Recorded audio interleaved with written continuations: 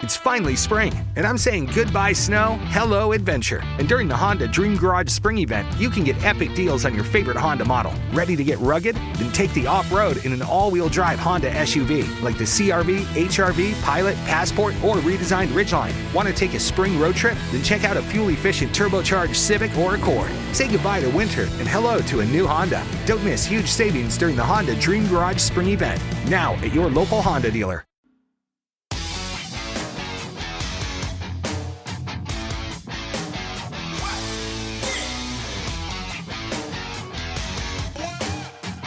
Welcome, everybody, back to the Believe in NXT podcast. Like always, it's one half of the podcast Tag Team Champions, your co-host, Jacob DeLawrence.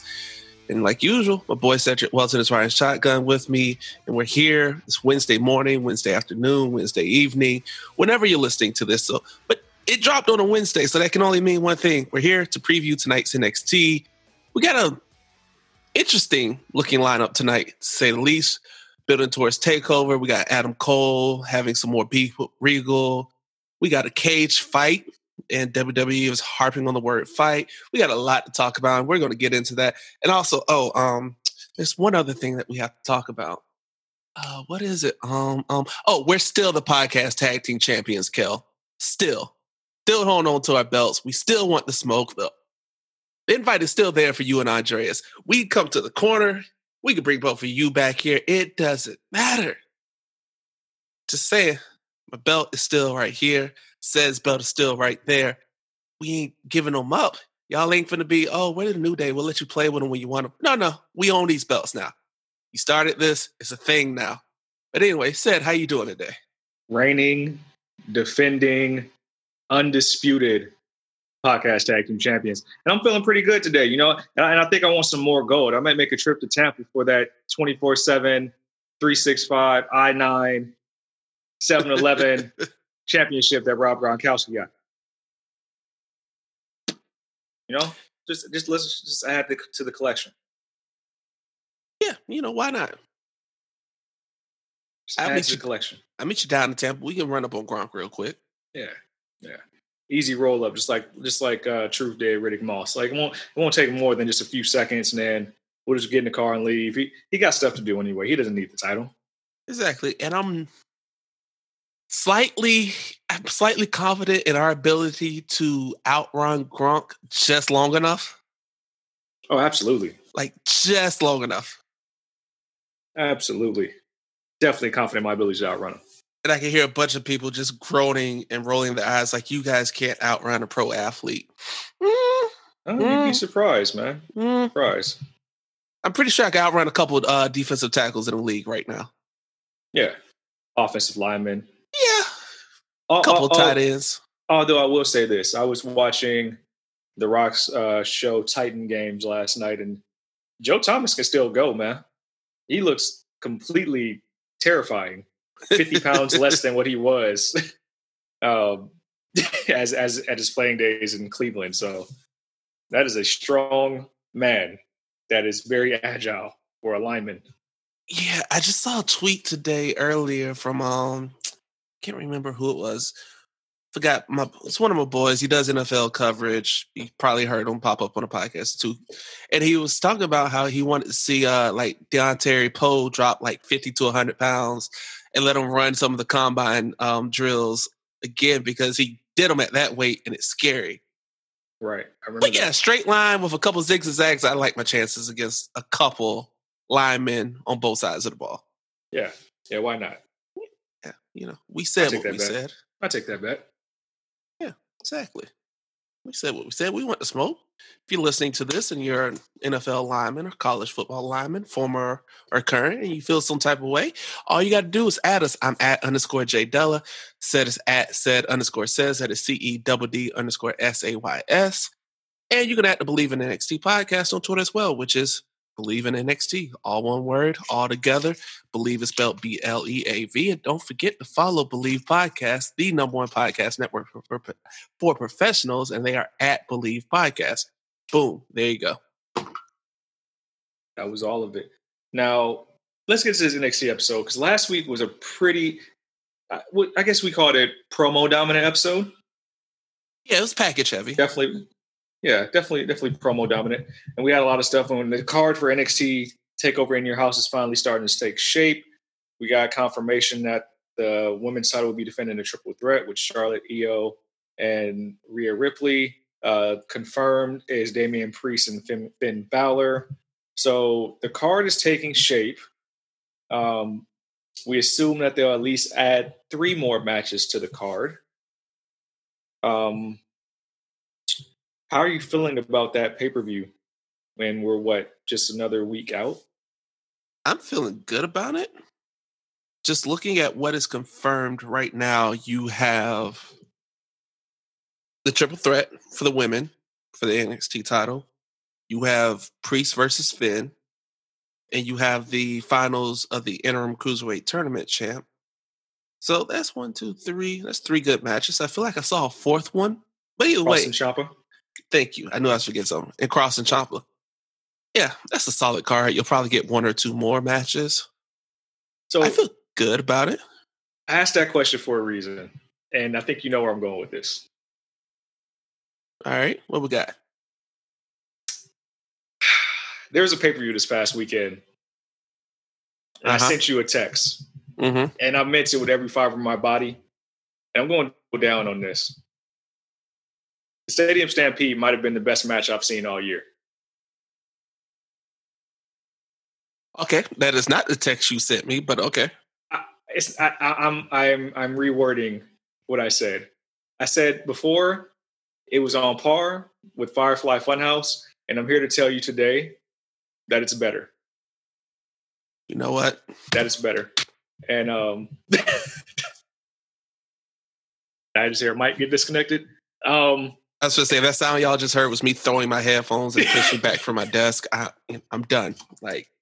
And it's like it was just 45 minutes of just complete chaos and hilarity. And this is why I asked about the NXT In Your House Takeover card, because takeovers don't miss ever. But on the heels of that, which everybody is still talking about, we're going to be talking about it for the rest of the year. You really can't miss. You got to have something that is going to blow the minds of the fans. And if there's something so little as the In Your House original set isn't there, we're going to critique the hell out of it. We might not even pay attention to the action anymore because they don't have the original set. It would be that simple. Oh, you're right. But to say that match was better than the Funhouse? Nah. Simply for the fact that Funhouse paid off 10 years, 5 years. Long-term storytelling at its finest. Absolutely. I don't discredit any of that. And I love the Firefly Funhouse match. It's the most unique thing I've ever seen done. But from having a full football stadium and being able to use every inch of the stadium, that was pretty damn good. I can't even front. I can't even front. It was dope. It was dope. I don't think it can be duplicated. Yeah, I mean, Ortiz and Santana did use adobo as a weapon. And I enjoyed the Matt Hardy bit in the pool where Santana and Ortiz could actually see the Matt Hardy facts. And, it was good. Not on the level of the Funhouse, though. The mascot took a Judas effect. Chris Jericho challenged the pin on the play. Come on, man. This was comedic gold. Gold. And it's gold amongst 10 people. Do you know how hard that is? Oh, I understand. For 10 people to all be on the same page like that? Hangman riding a horse, and then you got him and Swagger sharing a drink, and they'd be like, all right, let's do this. I get it. The milk, I get it. The bar part, the dragging the guy against the bar like a Western scene? Come on, man. I said it was good. Okay. Firefly House, completely memorable. Seeing John Cena come out in the NWO gear, everything they did was great callbacks, future references that didn't happen to make you think, all right, what if?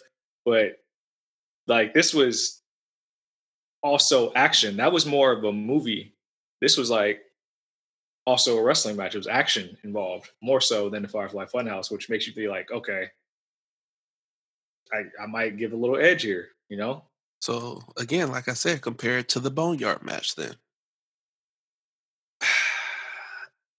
Stadium Stampede completely washes the Boneyard match. So that's not fair. That's the more accurate comparison. Or better yet, compare it to Ciampa and Gargano. It completely washes that too. Again, completely. Those are more accurate comparisons.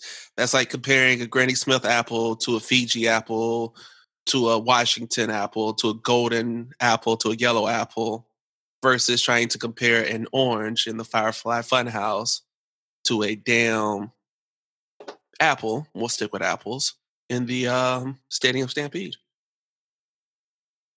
I like to think of the Stadium Stampede as a more exotic fruit, like a papaya or pineapple. That's just me. I'm sorry, did we just call it pineapple exotic?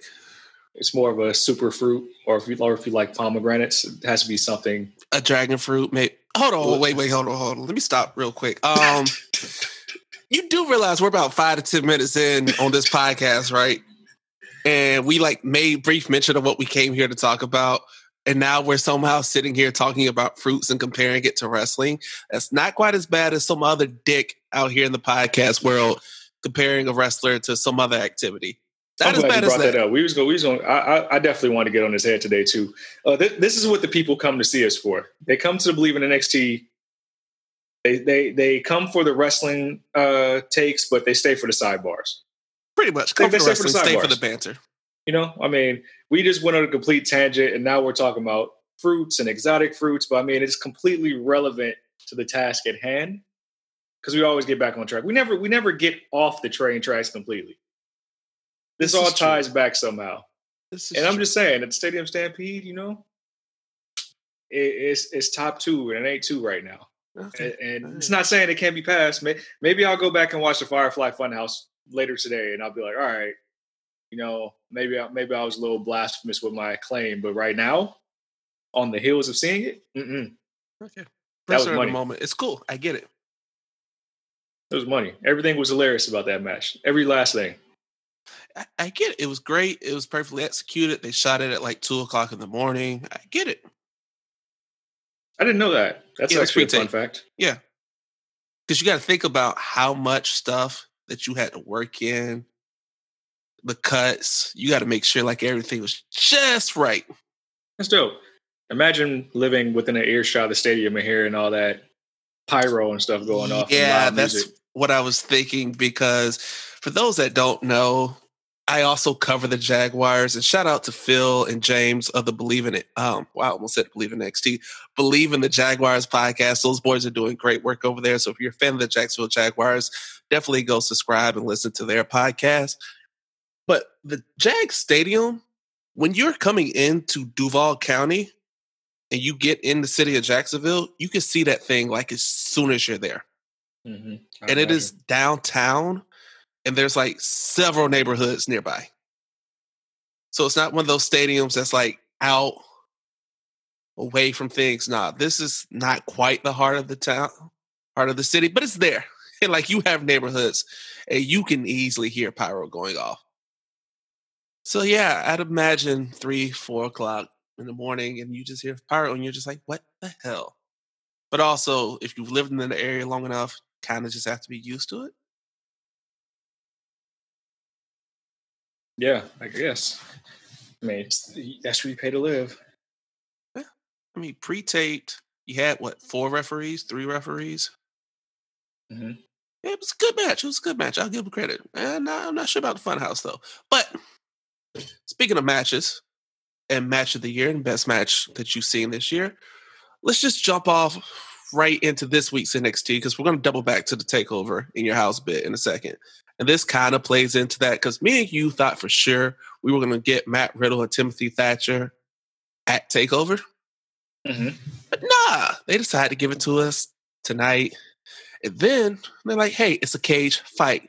Heavy emphasis on the word fight, which is really interesting to me. Kind of gives me that Brawl for All, Lions Den vibe. And then they throw a wild card in here of bringing in the Olympic gold medalist, Kurt Angle himself, to be the referee for a fight that can only end by knockout or tap out? What are you expecting? Like, are we expecting cinematic? Like, since we're over here talking about cinematics and fruit, are we expecting cinematic to see and find a way to cinematically show Matt Riddle's head getting pressed like a pineapple? So I actually don't expect this to be cinematic for everything you said last week. And that's the fact that they did it so good the first time where it looked like a real fight that you don't want to take anything away from the creativity of both superstars. So I don't expect cinematic at all. Also, I don't know if we can do a cinematic match right now in NXT, because if you watched Raw Monday night, you know that they finally used fans. And I think they did it in a more safe way where everybody was socially distanced. They had plexiglass around the entire barricade. So I'm not sure if they're going to be there are a lot of NXT hopefuls and performance center guys. So I'm not sure if they're going to be doing that for NXT. I don't think they made the call yet, but they're definitely be doing it for SmackDown. But why not? I think that's one thing that's made AEW exciting, is seeing all the superstars slander each other during the match and have signs. But just for that aspect alone, let's say they do pull the trigger on that for NXT tonight, then I think that takes away from the cinematic aspect. Plus, I don't know what role Kurt Angle plays in this, but I think that hurts the cinematic aspect of it as well. All right, so you bring up good points. And like I said last week, I don't want this to be cinematic, but I can kind of see if they wanted to go that route.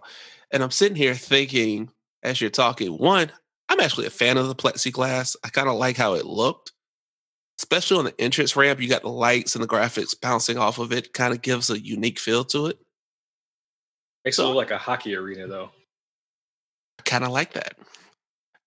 And I read a report that allegedly they're going to keep the plexiglass in place for the foreseeable future, even once they return to live shows with regular fans. Actually, I had a co-host for AfterBuzz, Mr. Flobo Boy C, actually tweeted that last night that they're going to be doing that for the foreseeable future. So does that automatically diminish having front row seats at an event? Yes and no. Because I'm going to go with your whole comparison of a hockey rink. Does it diminish having front row seats at a hockey rink when you get Alexander Ovechkin's face pressed up against the glass right in front of you? But I think the point of having, and this goes back to that that one host we're going to slander some more. I think for some fans who do spend the coin to go to the front row, it's like so they can actually shake hands with the superstars and maybe even get a fist bump from a superstar, touch a superstar. I think that's the allure of sitting in the front row for some people. It's that. And then also, I'll counter this. Front row at a basketball game, your ass ain't touching nobody. Unless you want to get the Russell Westbrook treatment. Like, you ain't touching nobody. Point. Good point. Same for baseball. Like, if you're front row in baseball put up a safety net because people kept getting hit by foul balls. Which it took this long as a story in itself. But hey, it's for your safety. Because imagine hockey with no plexiglass. Dangerous. You ever been to a hockey game, like at any level? And see how quick that puck can move? Like, I've been to minor league hockey and see how fast that puck moves from them. So only imagine, like, top of the top, how fast that puck is going. Like, if they say a baseball could kill you, I'm pretty sure a hockey puck could kill you. Pretty sure. But what does that mean for, I guess, the creators of WWE? Do those tickets become discounted, or what happens there? Why am I going to discount it? You still want that experience. You still want to be close. You still want to be front row. So now, instead of being able to reach out and touch a Randy Orton, an Andrade, a Drew McIntyre, a Seth Rollins, now I can sit here and see Seth Rollins get his face smashed in the plexiglass right in front of me. It gives you another experience. Okay. You work in sales. I have a business degree. I'm just giving you another incentive and another experience, something that you can't get, something you wouldn't be able to get before. If the plexiglass wasn't there, at best you would get a head off the guardrail and they would have to sell it. Now, plexiglass? Oh, I'm going to throw Tozawa, Drake Maverick, smallest person you can think of, Rey Mysterio. I'm going to lawn dart his ass right into the plexiglass like the Giant did back in WCW. So you're looking at it from the positive standpoint of, okay, there's a plus side to this, of course, by comparing it to another sport. Yeah. I see that. It brings back the sport and the entertainment aspect to it. And then also, just think about it. Assuming we're going to a quote unquote new normal where people are going to be more aware of things and don't necessarily want to be on top of each other before. Mm-hmm. This also allows you that space, that freedom, that separation. And let's just say and imagine that WWE allows color. Now I got Seth Rollins bleeding right in front of me on plexiglass instead of bleeding on me. Because even the least germophobic person, pretty sure they don't want somebody else's blood on top of them. Absolutely not. I've seen blood stop pickup basketball games at the lowest levels. Yeah. People don't want that at all. Yeah, so there we go. It's all positives, baby. That's how I see it. All right, I feel that. So look at it as a benefit. And on top of that, I'll do one better. Let's say we get to WrestleMania in LA next year, still doing plexiglass, right? I might even find a way to be able to sell you that plexiglass as part of your package. I got to hear this. Hey, you want that $7,000, $6,000 WrestleMania seat like Kel talked about in the interview? That's cool. Guess what? We're going to charge you an extra like $500. And guess what? You could take a piece of this. We will cut off and label and give you a certificate of authenticity of the plexiglass piece. And we'll mail it to you after the show. Wow. So also, if this becomes a thing, I am sending a C&D or I either want damages and reparations. I need a recoupment here. You're going to send an invoice? Okay. Yes. Wow. Jacob just created a whole monopoly around how to monetize plexiglass, the new normal of fan attendance, which is not a bad thing, but it's kind of sad considering that people are probably going to jump all over this because the madness of people just staying inside is so bad to some. So they're going to be like, absolutely, I'm going to pay all my stimulus money and then some to go to a WWE event because it's been so long. Like folks who aren't even wrestling fans are like, oh, wrestling's in town. Let's go, honey. Like what's a throwaway pay-per-view of the year? Like a Backlash, like an Extreme Rules. If they ever brought it back, Great Balls of Fire, something like that. Yeah, something in that throwaway. Post-WrestleMania, pre-SummerSlam. You're going to see record attendance in one of those just because. like that pay-per-view that we get like 2 weeks build to that's in between like Mania and a Saudi show. Yeah. Yeah, that's... Do better, people. Do better. It's like, do not prove WWE right to capitalize on your mindset and your money like that. It's not worth it. But going back to the cage match, and let's assume that's legit cage, Lions Den style, I still don't see why you have Kurt Angle there other than to make the judgment call. So I know why.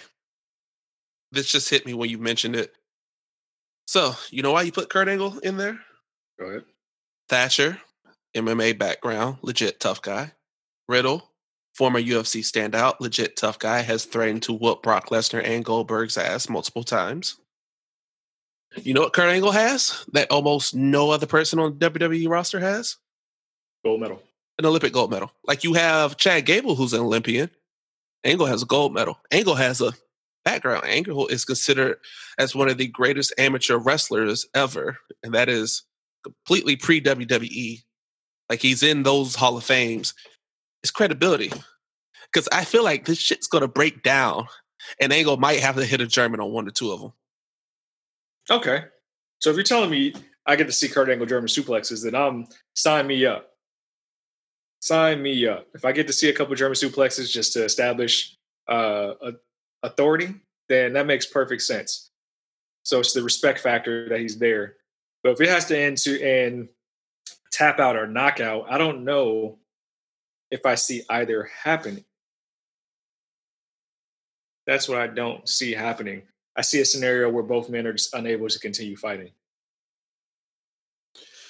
That would be a double knockout, no? I was thinking more of the yeah, I guess you could look at that because I was thinking more in the way of the double 10 count, but yeah. Yeah.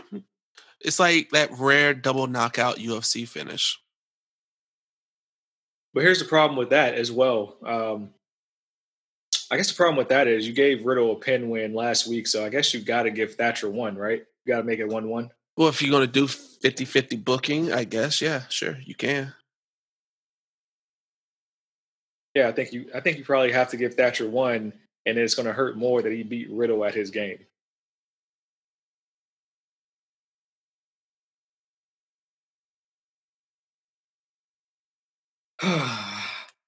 This one's hard to pick. It is. Hard to pick. It's like you can go by the WWE logic of 50-50 booking, which means Thatcher has to get his back. Mm-hmm. I'm sorry, complete sidebar. As we're recording this, I'm sitting here watching The Undertaker's Last Ride documentary, and I'm on the chapter End of an Era, which focuses strictly on the whole Triple H, HBK, Kane relationship that Taker has. And they're showing the Crown Jewel match where Trips tore his bicep on a botch whip into the corner. HBK pulls off Kane's mask in the match, misses a moonsault. Triple H does a half-ass pedigree to end it. Like, this whole match was a train wreck. And then they just... Huh? The Saudi match. Yeah. It was a train wreck. They show a little clip of the backstage, and I got closed caption on where Triple H and Shawn come back, and they're like, missed it by that much. Oh, God, that was just horrible. But yes, back to Riddle and Thatcher. Do you give Thatcher the win?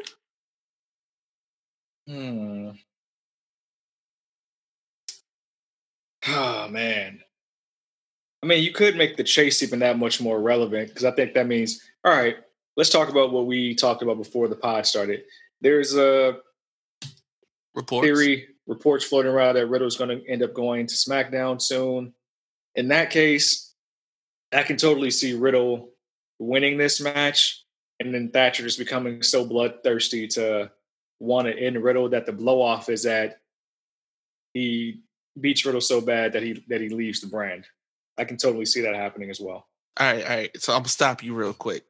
So you remember last week with Kel where we talked about ass whoopings and how you just can't, how I said if either you've seen an ass whooping where somebody just gets their ass whooped so bad. They're like, you know what? I don't even want anymore. And you're like, no, we just go fight again. Yeah. Okay. Does that not apply? Like if Thatcher put them paws back on Riddle again, much like he did 2 weeks ago, wouldn't Riddle be like, nah, we're going to run this back one more time. Like, you want to keep jumping me? Let's run this again. Right. Yeah, I just don't see Thatcher beating down Riddle and Riddle being like, bro, I'm going to SmackDown now. I don't see that happening, but I'm saying if there's a caveat where maybe loser wins or loser leaves NXT, so it had to be something like that. Or I could see Thatcher winning and beating Riddle in a point where Riddle leaves. I could see that, but like Riddle winning and then Thatcher just curb stomping him after the match and Riddle going out like that I don't see. Okay. But of course, this is all in the land of Vince and Trips, so you know. We literally saw Drew McIntyre lose his title, get injured, and then debut on Raw like 6 months later. That's true. So there's no telling how it might end. Better question is, do you think Riddle is SmackDown bound? I don't see how. I know there's a lot for Riddle to do with certain superstars on Raw or SmackDown. I don't know. Like, I guess I can see him there. I guess what I'm looking at in the midst of the no crowd era that we in, I just don't think it makes sense. There are absolutely feuds I want to see Riddle involved in, but I'd rather him get a call up when the crowds are there, when it means more. All right. So you know how we talked about with Kel, if you're going to bring somebody up, you have to have a plan, or you at least have to give them a chance to prove themselves. You talk about there's some feuds that you want to see. Let's just say Riddle takes an L tonight, gets beat down. We don't see Riddle for 2-3 weeks. And then he debuts on SmackDown. So by those 2-3 weeks, by the time Riddle debuts, a new IC champ would have been crowned. All right? Okay. What if Riddle debuts to ruin AJ Styles' IC title celebration? Okay. Believe in NXT fans, Jacob's in his bag today. Definitely in his bag today. That's money. You telling me you giving me Riddle and Styles off the rip? Yep. That is money. Like, I was thinking more Riddle, Daniel Bryan being a spectacle, but if AJ Styles still rocking the heel gimmick, which from last week's match I can't really tell. It was two heels. They're both going to be heels. Like, SmackDown, well, SmackDown doesn't really have anything like face or heel. I'm trying to think about that. Miz and Morrison, even though they're just entertaining.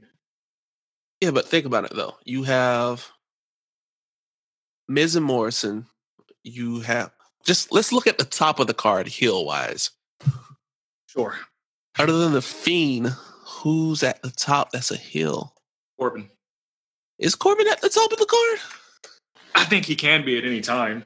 Or is he just your most over heel? He's definitely the most over heel.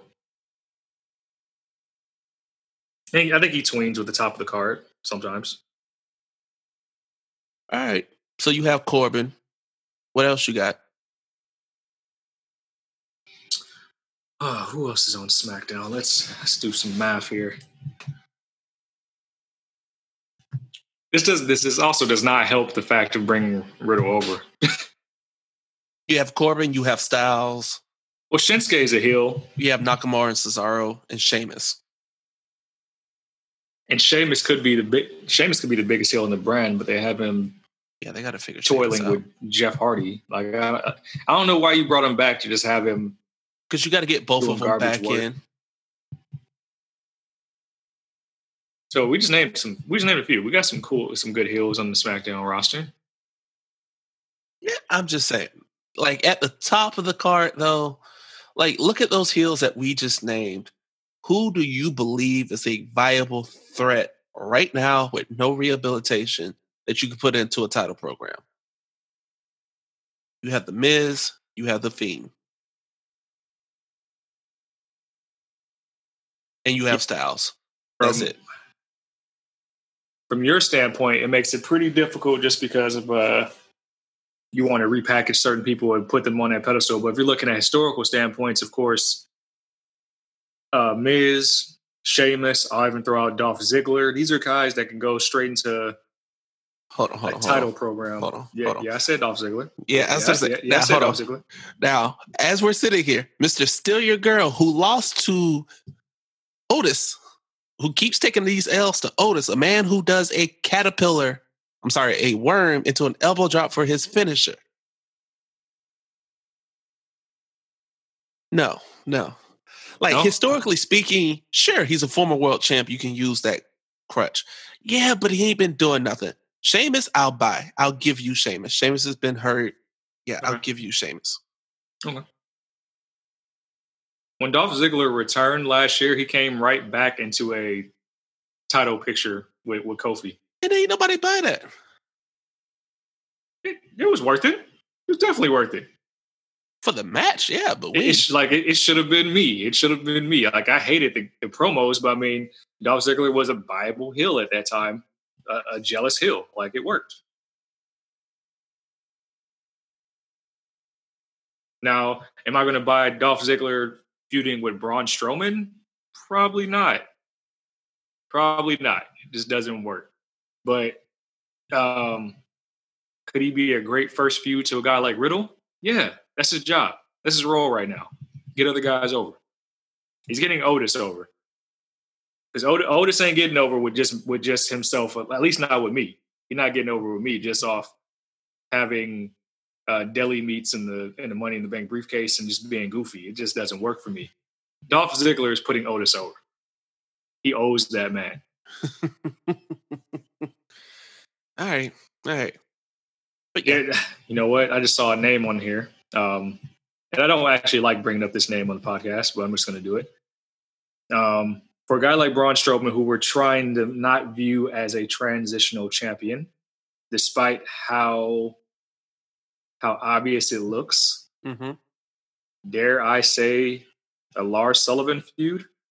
One, I knew you were going to bring that name up. Two, friendly reminder, you killed me like 3 weeks ago when I mentioned his name. Yeah, just because it just pains me to say it. Four, is Lars still employed and are healthy and or do they trust him? You know what? And honestly, I think this is one of those things where you're just going to have to force him back in the TV so people just forget.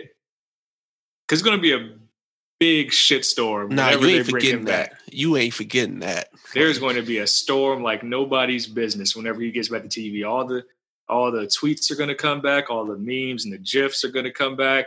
But you got to kind of weather it. You got to weather it and just let it pass by at some point. Nah, you ain't forgetting that. I was finna say, before you even bother to do that, you know what you could do? Just go on down to Knox County, Tennessee. And just tell that man, hey, come on back for a quick little one-off. Okay, I can see that. I don't know how that affects his scheduling. Hell, you tape everything anyway. He can take a few 4 days out the office. And in Strowman feud could actually be beneficial for a brief period of time. Exactly. You want to give him the rub and all that. There you go. But that's the sidebar. Riddle. Also, here's an idea.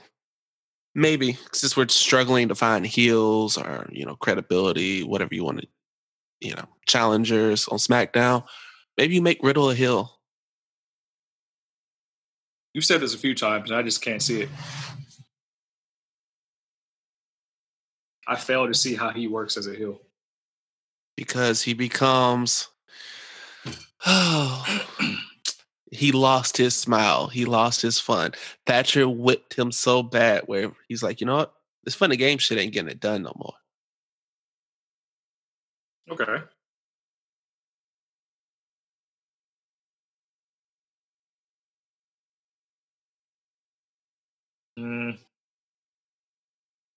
See, I'm with you on the AJ Styles thing because I think they're telegraphing that he's going to win the title. I'm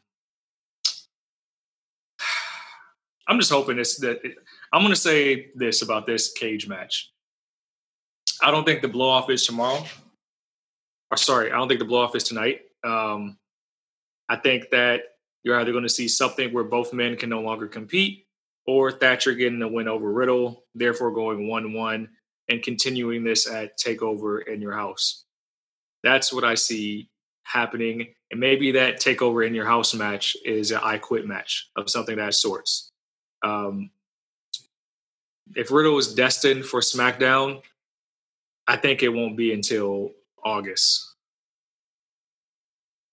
Just to give this program a little bit more time and hopefully get Pete Dunne back in the fold to kind of do that switch off for Riddle to leave. All right. I just feel like this is why they're calling him up. There's talks of contracts and all that, but we can ignore all of that. I just feel like they're calling Riddle up because they don't know when the hell they're going to be able to get Pete Dunne back stateside. And it's like, you don't want this to just sit in purgatory and go longer than necessary, because after a certain point, like, what are we doing here with them? That's my question. Yeah, it's fair. Like, what are we doing? So I'm sure they were like, okay, we'll bring in Thatcher. We'll have the blow off. And then, you know what? We'll find a way to work back in Pete Dunne, and maybe Dunne will come to the aid of Thatcher. Because you probably were going to have Dunne turn on Riddle anyway. Like, it was the most obvious heel turn telegraphed in history. We've all talked about it. But now it's like, oh, we can't get Pete, so Thatcher, we get a blow off. There's no place else for Riddle to go on NXT after this. That makes sense. Like, are you going to throw him in a North American title feud? Keith Lee's a little preoccupied these days. He is. You going to throw him in the NXT title picture? I think that's the one right there. That's a bit of a stretch, depending upon how you handle Thatcher.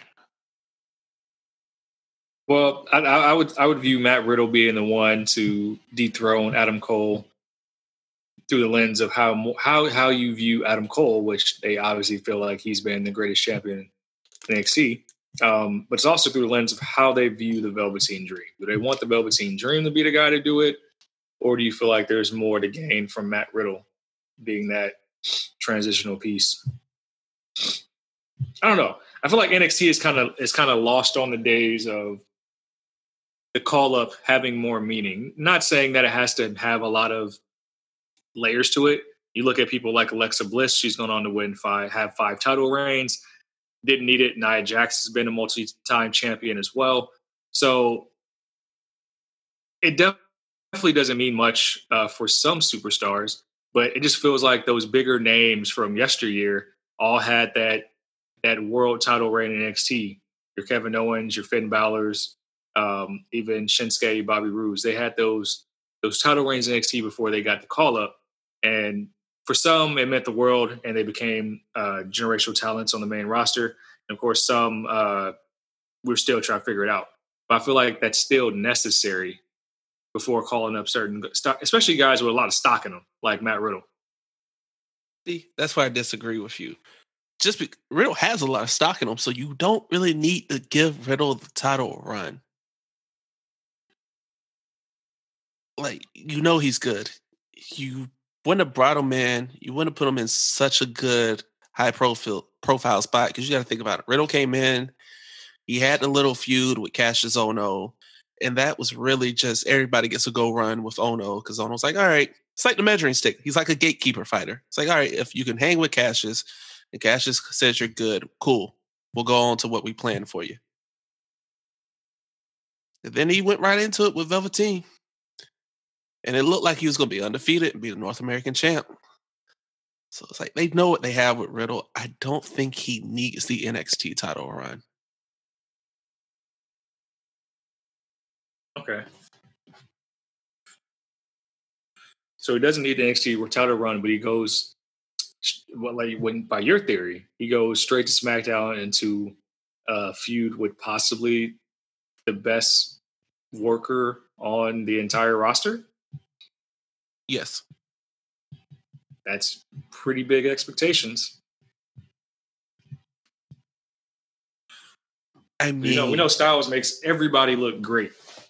Everybody. But that's, I don't know. I mean, you're saying it's like Riddle doesn't know, like Riddle can't work. I don't mean to insinuate that at all. I'm just saying, like, we just looked at his catalog in NXT, and it's not that great. Riddle's NXT catalog? Yeah. I mean, he's got some bangers in there. Match-wise, but I'm saying his impact on the brand. Well, all right. So this is a victim of circumstance type thing. Because during Riddle's whole NXT run, you've had the Ciampa Gargano feud. You've had the emergence and dominance of the Undisputed Era. And you've had the return of Finn Balor. And the emergence of Velveteen Dream. Like, you're a victim of circumstance here. You can't tell me you don't see that. Sure, I see that. I'm just trying to figure out a way where Riddle doesn't sink on SmackDown. There's nothing on SmackDown for him to sync to. Shit, you cut one Otis segment a week from 5 to 4, and you give that to Riddle. Like, it works.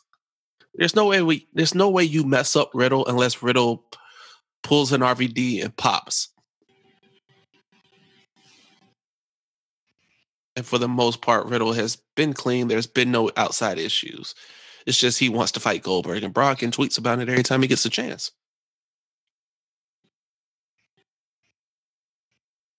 Yeah, I hear you. I mean,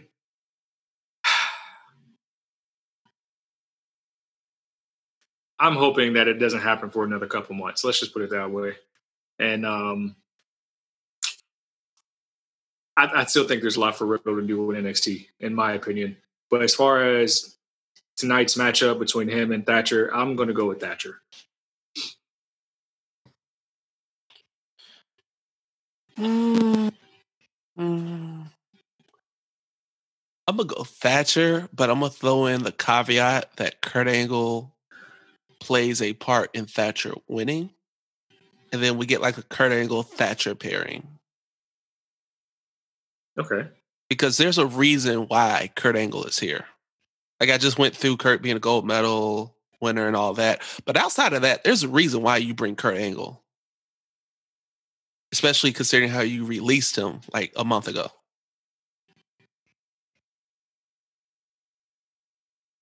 So I'm going to go Thatcher. With some kind of help from Kurt Angle. You get a Thatcher Angle pairing. Maybe to give Thatcher a little bit of personality as a heel. A little guidance. And eventually you find a way to get Pete Dunne back over here. And you have Thatcher and Dunne as like a tag team stable with Angle. I see that. I mean, that's just my bet. I've been in my bag lately, so hey, maybe it'll happen.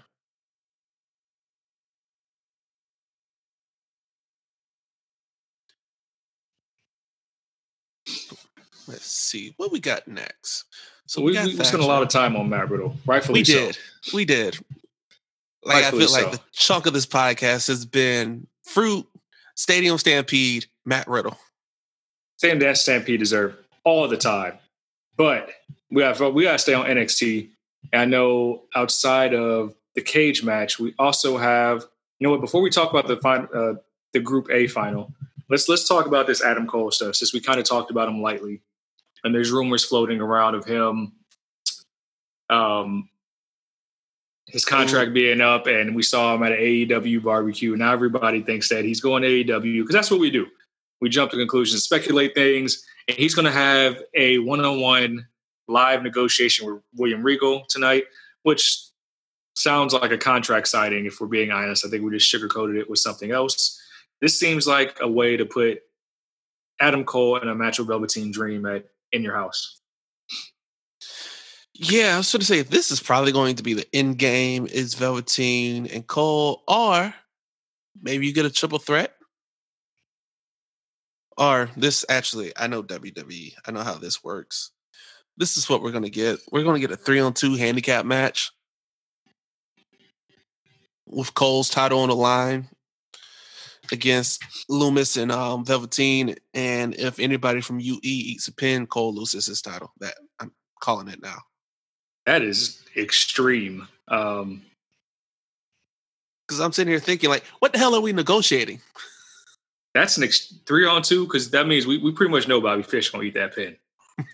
Like, that's pretty extreme. I don't think they would do something like that for a world title match, but like you said, I don't know what we could possibly be negotiating at all.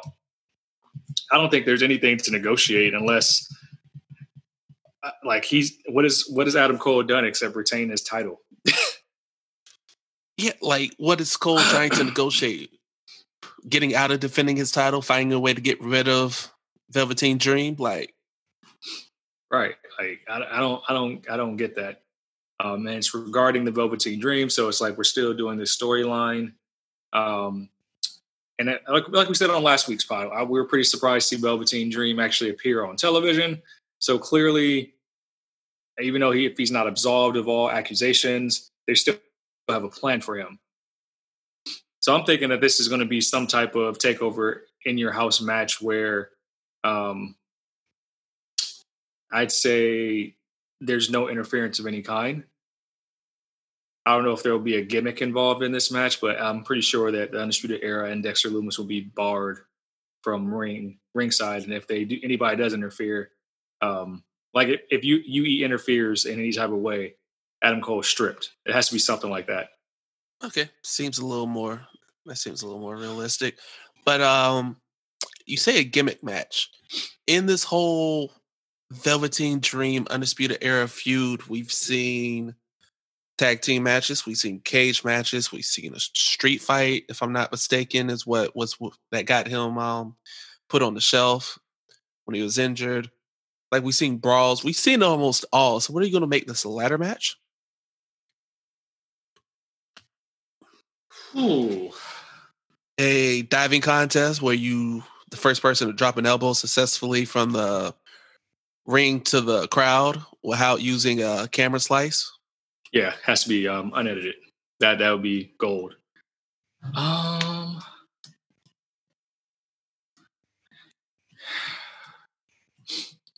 Sometime I think it was last year, but we know WWE, specifically the NXT brand, really loves using 2 out of 3 falls. I just saw that. I just saw Cole win like that. They really love using those 2 out of 3 falls matches. So I could see something like that.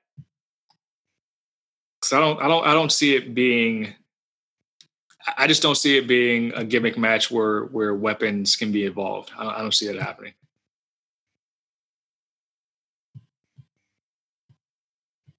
I'm just trying to figure out, like, straight up match. We just got that a couple weeks ago. So definitely will be a submission match, or you're probably right. It's probably going to be the no outside interference. If somebody comes down cold, you lose the title. Yeah, that's probably going to be it. Only other thing I could see outside of that is possibly and this is on the theory that Riddle and Thatcher could be in an I Quit match in your house. I can see that. Maybe an Iron Man match. Totally be one of those. Haven't seen one of those in a while. What are you going to make it, a 30-minute, 15? I mean, the Iron Man match, they got to be an hour. I feel like we just got one of those. Who? Give me a second. I'm going to do my Googles. I feel like we got one.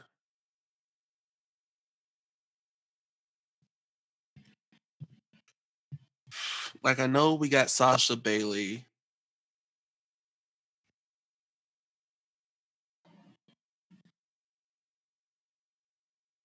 Let's see here. I don't feel like we've had an Iron Man match in a while.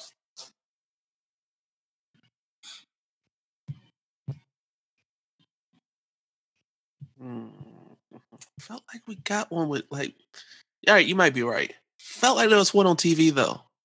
Felt like it involved Asuka. Nah. Not that I could think of. All right, fair enough. Interesting. I like it. I don't feel like there's enough, like, stock or stake or history, but yeah, I give it to you. You got 2 workhorse performers, so why not have it blow off in that type of fashion, especially at a pay-per-view that they're reprising it in your house. I think that's something that would make sense if this is going to be your main event. Remember how we talked last week about the card not having a main event feel outside of Cross Ciampa? This is how you make it main event worthy. You give it some type of stipulation to really showcase both superstars, whoever comes out the winner in that scenario.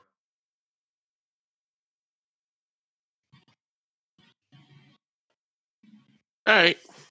I got you. I'm with you on it. It'll give a feel to it, a little extra. Yeah. Big match feel. Got to have the big match feel. You know what'll really give it a big match feel? If you had Josiah Williams rapping Cole down to the ring again. I would give it a big match feel for sure, but that would also make me feel like Dream is taking that L automatically. I mean, Dream's taking that L automatically, regardless. I mean, that's what it feels like. Let's hope not. Let's hope not. Let's hope that we have some transition with this title. All right, so Dream takes it. Dream becomes champ. Dream ends Cole's historic run. Then what do you do with Velveteen Dream?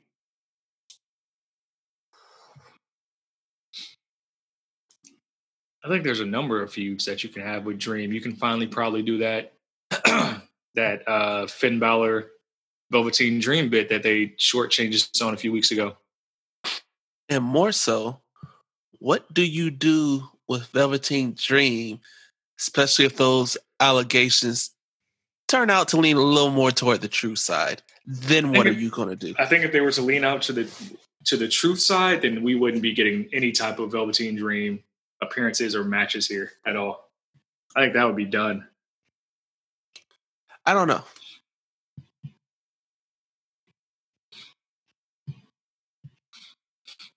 I don't think we'd see Velveteen Dream at all if there was any truth to the allegations.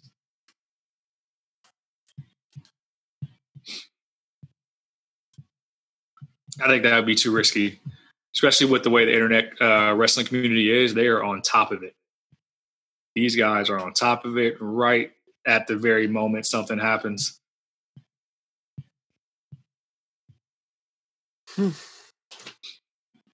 right. I just feel like you're right, but there's smoke, there's fire. We haven't heard anything.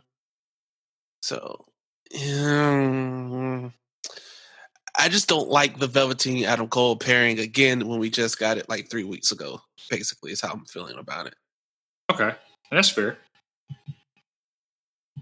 Has to be meaningful to have the pairings, what you're saying?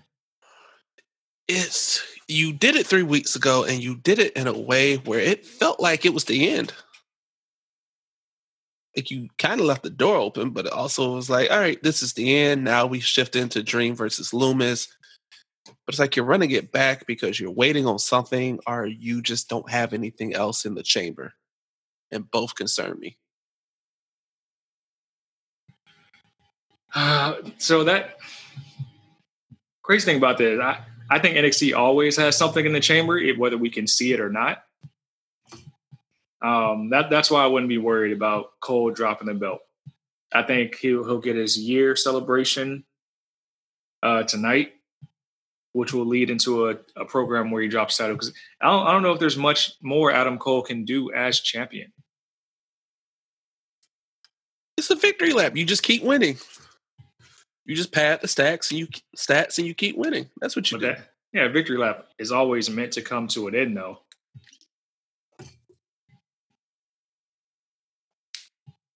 But now, what Velveteen is, because here's my thing.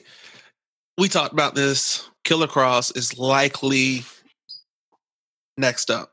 And it's the whole argument of, well, you want Killer Cross to be an established name. You don't want to be the transitional champ.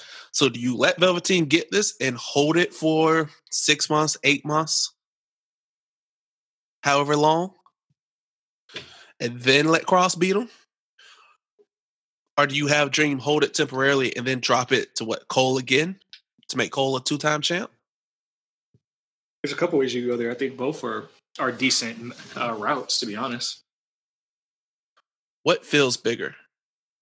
Killer Cross taking the title off of Velveteen Dream, or Killer Cross ending Adam Cole's 2-year run?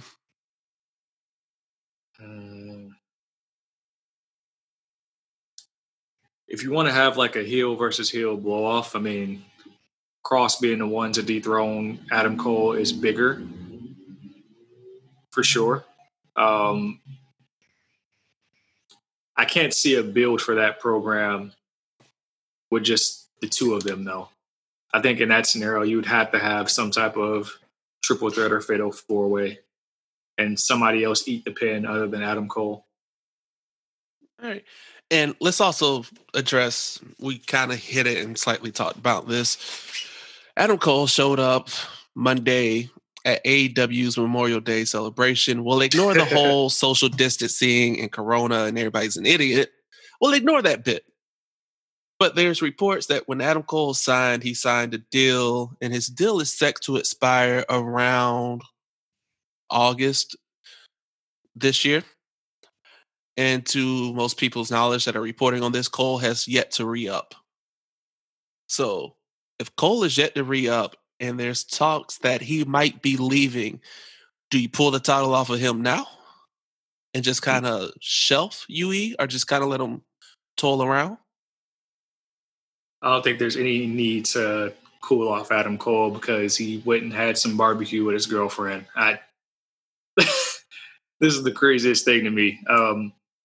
There's always something in the works for contracts. I know these reports always come out. We get excited about them, but they literally happen to everybody. When WWE wants to keep a talent, they always keep a talent. Not true. I'd say 95% of the time. I'd knock it down about 90, but most famously Jon Moxley and Matt Hardy.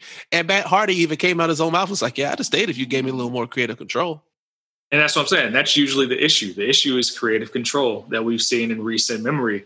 Adam Cole is on the top of the mountain. They've done very right by Adam Cole's character with the slow build to the top, to the championship, the debut, all of it. And even the run they gave him on the main roster last year during Survivor Series season.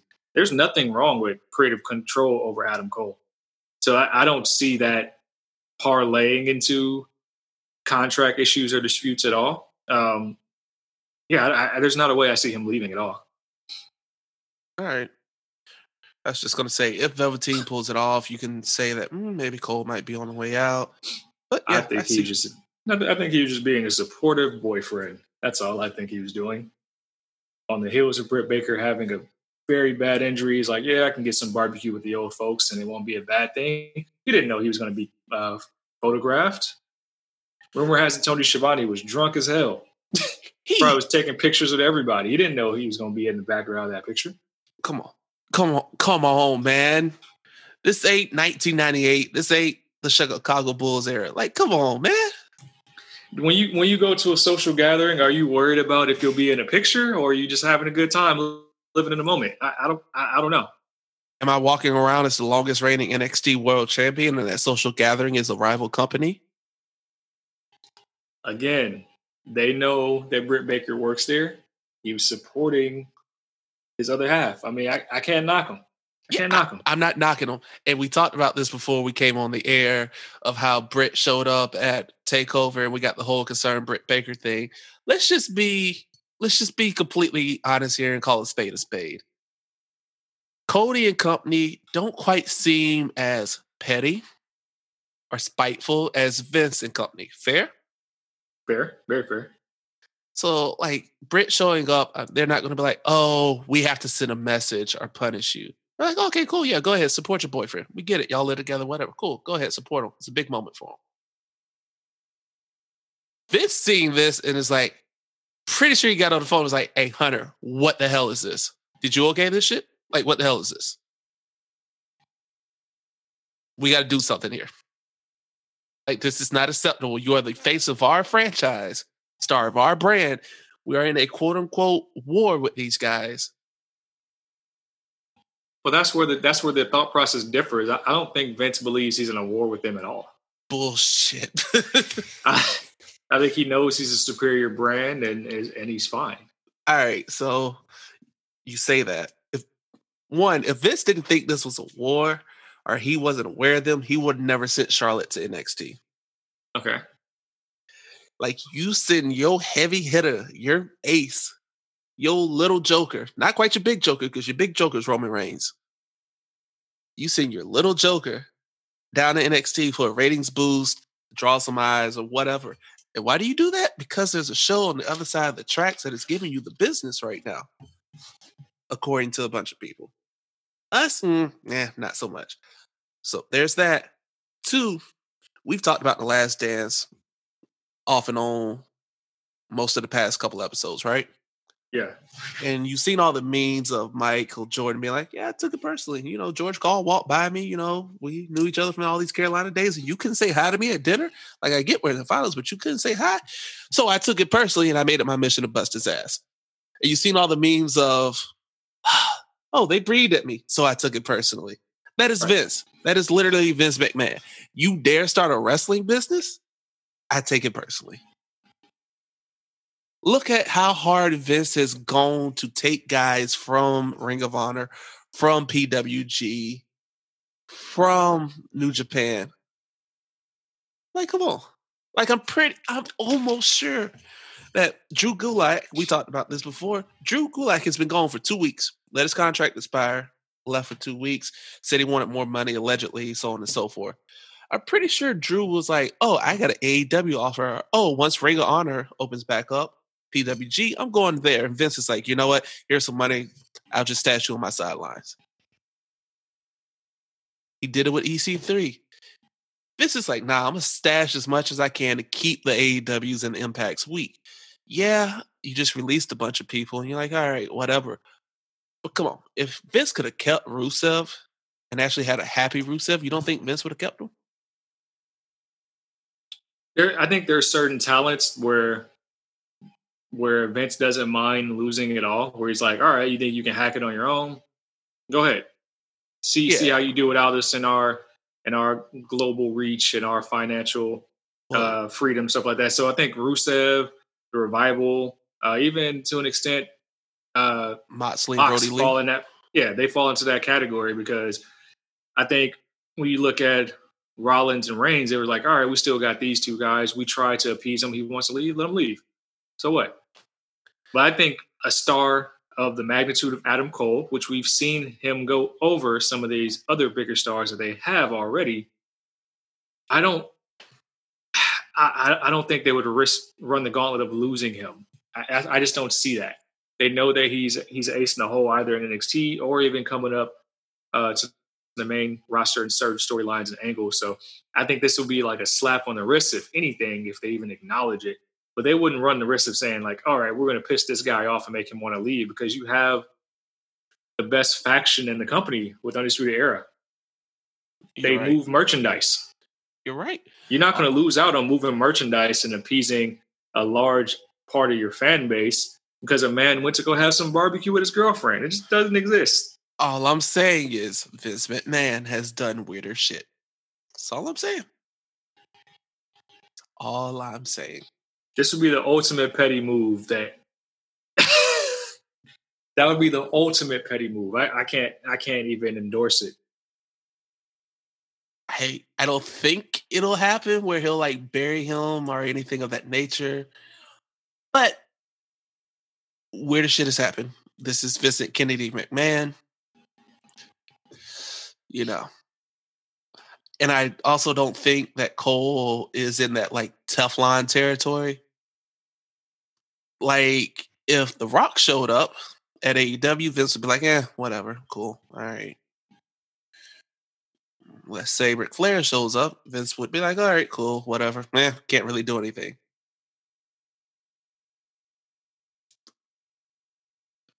Like you're in that weird Teflon spot. Like if The Undertaker showed up, Vince would lose his shit. And I think for Cole, Vince is like, well, what do I do here? I got to do something, I feel like. Vince is like, my inside is telling me I should do something. Okay. I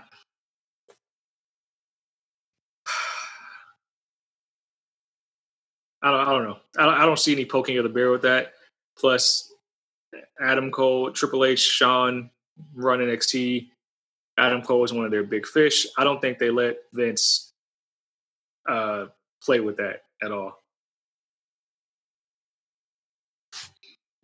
Yeah, I'm just saying. I think he's a little protected there. If Cole ends up being made to look stupid tonight, that could be it. And that could be the end of it. Like if they do something where you're like, come on, like really? Like that's just completely stupid and obvious. Hey. There you go. Time will tell. Exactly. Time will tell. But if Adam Cole does leave, you got to imagine Fish and O'Reilly ain't too far behind. Yeah, I can see that. Totally see that. And, AEW's next big one. Yeah, it'd be a blow. Be a huge blow. Major loss. Speaking of losses, we're going to get our finale to the interim NXT Cruiserweight interim title tournament. Group A, we got a triple threat match. Drake Maverick, Kushida, Jake Atlas. Winner is going to take on El Hijo del Fantasma, who's still not kidnapped, which brings me great pain. I don't see a way.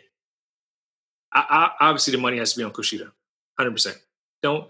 Wouldn't argue otherwise. I don't see a way how you build this whole storyline here and Drake Maverick loses. I think it would be a huge mistake to have Drake Maverick lose after doing this entire angle and build up where he's fighting for his job and is so close to becoming champion.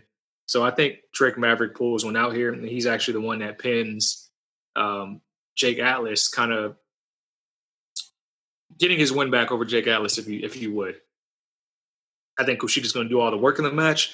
He's going to have all the great spots. I think Jake Atlas has the most interesting finisher in the company, despite how unnecessary it is.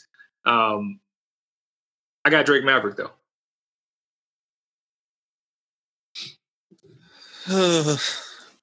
Every week that we talk about Drake Maverick, I flip-flop back and forth on how I feel about them using Maverick's release and everything. Right. It's just, I know it's not Atlas. I just don't see Atlas getting it. He just got here. Let's flesh him out a little bit more. Just not your time, kid. So that leaves Kushida, and that leaves Drake Maverick. I just don't see. Well, this isn't a Vince thing. This is more of a Trips thing. So I guess you could see two non-English speakers compete for the Cruiserweight title. Yeah. Albeit Kushida can speak English, and I'm pretty sure Phantasma can as well. It's just not their primary language. I don't know. I genuinely don't know how this is going to go. Kushida has looked like money this whole entire tournament. He's the favorite. He came in with all the hype when they signed him. Don't forget, he had that match and that little bit with Walter before he got injured. So they see things in Kushida. They do. They trust Kushida. Damn it, I'm going to go Drake Maverick. As you should. Just going to play with some more emotions. I'll say Drake Maverick. I'll probably change my pick if Maverick wins this when we do our takeover preview on who will win the interim title. But yeah. Well, I think it all makes sense to have him continue to go forward to take on Devlin when that actually blows over. But at the same time, I wouldn't argue with anybody if Kushida won this whole tournament and took on Devlin, because I think that's a big match for another pay-per-view down the road. Yeah, and I'm coming around to the whole Devlin crushes Drake Maverick, puts an end to his story, sends him out. Because it becomes the whole Ric Flair storyline leading into that WrestleMania with Shawn Michaels, where it's like one more loss and you're gone, Rick. Mm-hmm. Which I think a lot of people forget that was the build-up. It was Vince and Rick, and Vince was like, oh, your next match that you lose, you're out of here. Like, you're done. And Rick went on like a 3-month run leading up to the Shawn match that everybody remembers. So I get it, but it's just like, damn, did you really fire the man or not? Right. And if you did fire him, why are you turning his emotions into a thing? Yeah, it's kind of crooked to do that. But I mean, it's working. It has us engaged. So from that aspect, using the emotions to attract fans could be a good thing to to launch certain superstars, which I can't argue from that standpoint. It makes you wonder about the other guys that when you say furloughed, let go, because obviously we're saying Kurt Angle back. But Kurt Angle is in a vastly different position than Drake Maverick if you look at the type of career he had. But like I said before, Drake Maverick has done something this quarantine that only I'd say Asuka has done with being entertaining. He took his Instagram, his social media handle on Twitter, and he made content that was so engaging for not only just wrestling fans, but for people outside of wrestling who were stuck in the house as well. He showed that he can be entertaining. So it wouldn't be put too far past me if they had some type of handshake deal to keep him in the fold. Yeah, saw reports that they're going to bring back certain wrestlers that they've released, but it's just, you released a man, and I can argue that I get why you did it, but I can also sit here and go, you're $1 billion company. Like, eat this L. And then it goes into the whole theory of you don't become a billionaire by doing what's right. It's just, you played with real life emotions. That's what's bothering me. It's just you took his actual emotions of it, and now you're turning it into an angle. And it's not like the Edge, Matt Hardy, where you took the real life issues and you played it into an angle. You basically fired the man from his dream job. And now it's like, all right, you know what? We're going to give you this run. We're going to put a title on you, and we still might let you go after this is all said and done. Because it's never been is Drake Maverick entertaining. The man used his wedding for the 24/7 title. Like, the man's entertaining as all hell across social media and on TV. And the man can also wrestle, because if you go watch him as Rockstar Spud in Impact, he can go. And as you've seen in this tournament, he can go and he can wrestle various styles. Yeah. So it's just like, well, shit, what are we, like, we're playing a story here with real life emotions, and if you fire the man, then you just look like an asshole. Yeah. So, I don't know. I'm going to go Drake Maverick for the night, because I kind of want to see this play out, and I hope they don't fire him. So, I think that's the big payoff here, is to see it play out. I kind of want to see it just play out how it's supposed to play out.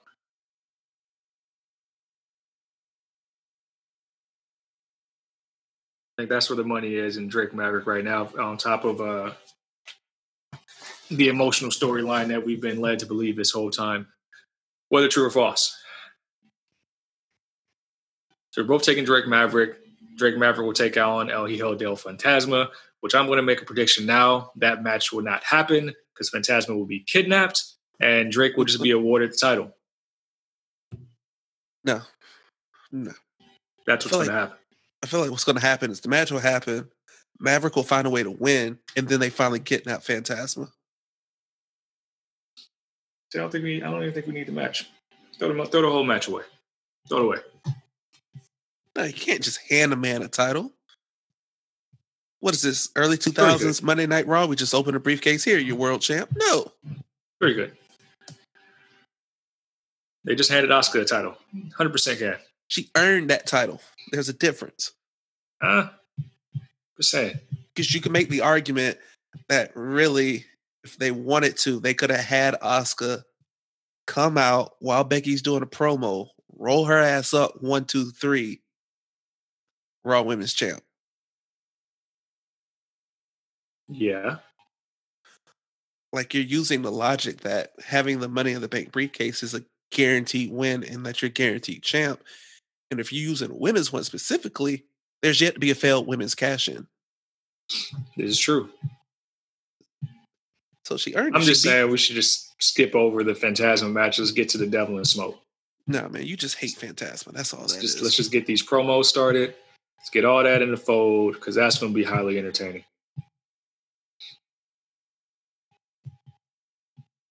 That's what we need in our lives. Devlin versus Maverick. Winner take all. What are some other things we can see on NXT tonight? I mean, more shots in Blackheart. Oh yeah, some Shotzi. Shotzi was noticeably in the the crowd for Monday Night Raw. We'll probably see something going on with her, between her, Tegan, Raquel, and Dakota. We might see Imperium in action this week since we saw Lorcan and Birch in action last week. It looks like they're heading on a crash course. Malcolm Bivens was in the crowd on Monday Night Raw. Maybe we'll see his tag team. Just about to bring up Bivens. And, Bivens catches a lot of flack on social media, and I love it. Oh, yeah.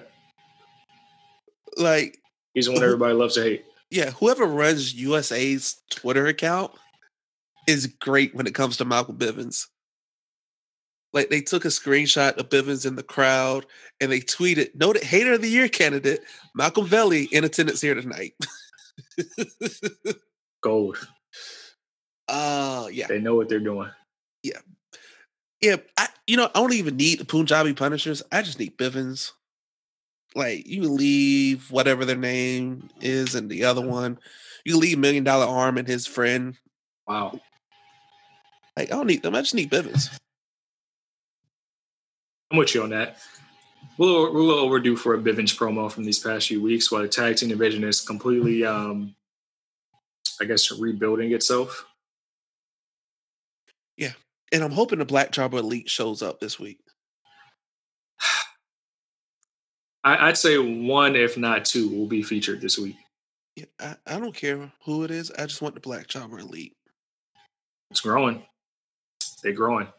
They are building the Black Jobber Elite week by week. And eventually they're going to be a stable. Yeah, so I say we need to go ahead and just start getting some merch pumping out, like Black Jobber Elite Podcast Tag Team Champs. So I'm telling you, if I see it, I'm sending a C&D. That's cease and desist. Yeah. But yeah, I expect that. I expect maybe a promo from Charlotte, Rhea, or Io, some combination. What else am I expecting tonight? More Gargano, Candice LeRae. More of that with Keith Lee and Mia Yim. Oh, yeah. Probably some dinner with the Garganos. Yeah, because we're getting a match at TakeOver involving those four. We just don't know what match yet. Yeah, we don't know what type of match just yet, but there will be some type of blow off between those four. So I'm expecting that. We'll get Finn probably responding back to Damian Priest.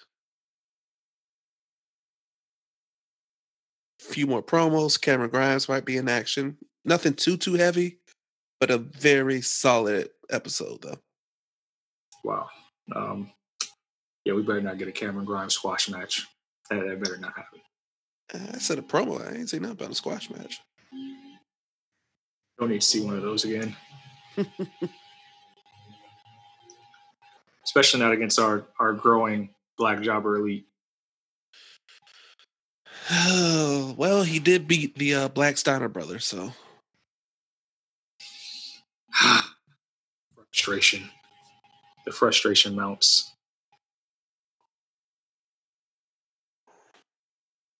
Yeah, but, I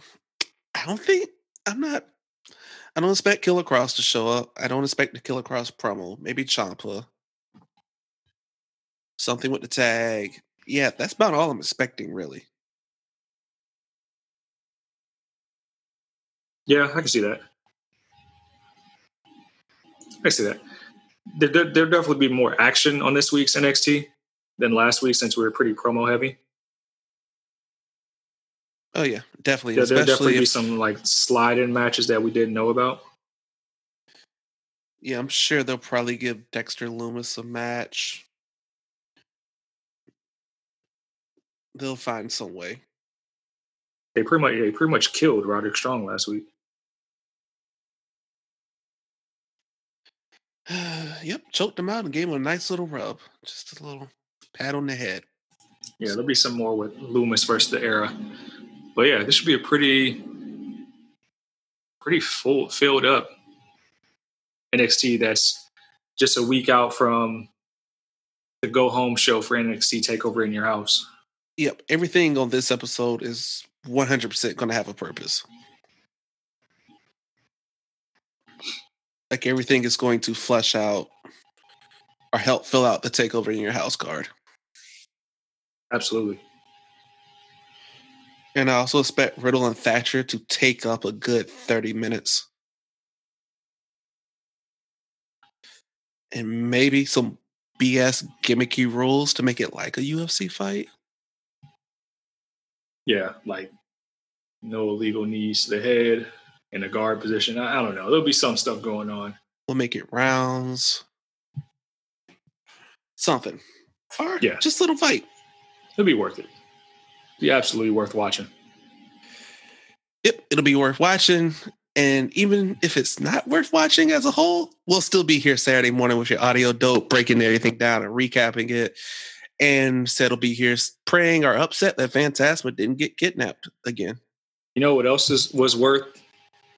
You know what else was worth watching that I was going to tie this whole thing full circle? What's that? The Stadium Stampede match, damn it.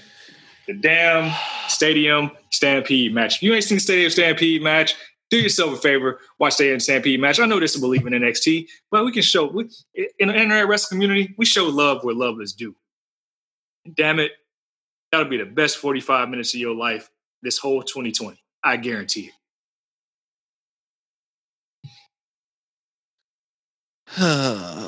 That's all I got to say about that. That's all I got to say about that. You know what? I hear the go home music playing. I'm not even going to go back down this rabbit hole. Oh, it was a huge rabbit hole. Like we just somehow mentioned passion fruit and everything else. Hey, drop it. Huge rabbit hole we just went down. But I mean, yeah, in the beginning of the show, that is totally worth it. Though. Throw my cat down a rabbit hole because he just stole something. So yeah, this has been the Believe in NXT podcast with your Wednesday preview for NXT tonight. I'm Jacob. That said, I have a cat to go catch and or kill. I will give you guys an update on that on Saturday morning on how that went. Make sure to follow the Believe in NXT Twitter. That's at Believe in NXT. We'll be live tweeting from the account. Got some more gems for you guys. Posting more videos from our multiple interviews we've had with Jeff J, Andreas Hill, Kel Dansby, Emilio Sparks. We're going to make sure we start giving you guys more content. Listen to those episodes, man. Oh, yeah. We got to get a blow-off episode to finish the Nas debate, but it's good content from some great individuals that are part of this body we call the wrestling community. Yeah, they are the best at what they do in their respective realms. We look up to them. We appreciate them coming through. Part 1 of Kel dropped on Monday, so go check that out. Part 2 will be dropping this coming Monday because we got so much content from Kel. I didn't want to hit you guys with a Joe Budden linked episode, so it just makes sense to split it in two. So yeah, go check that out. Yes, sir. So yeah, I'm Jacob. That said, and until y'all get that Saturday morning audio dope, we're out of here. We out.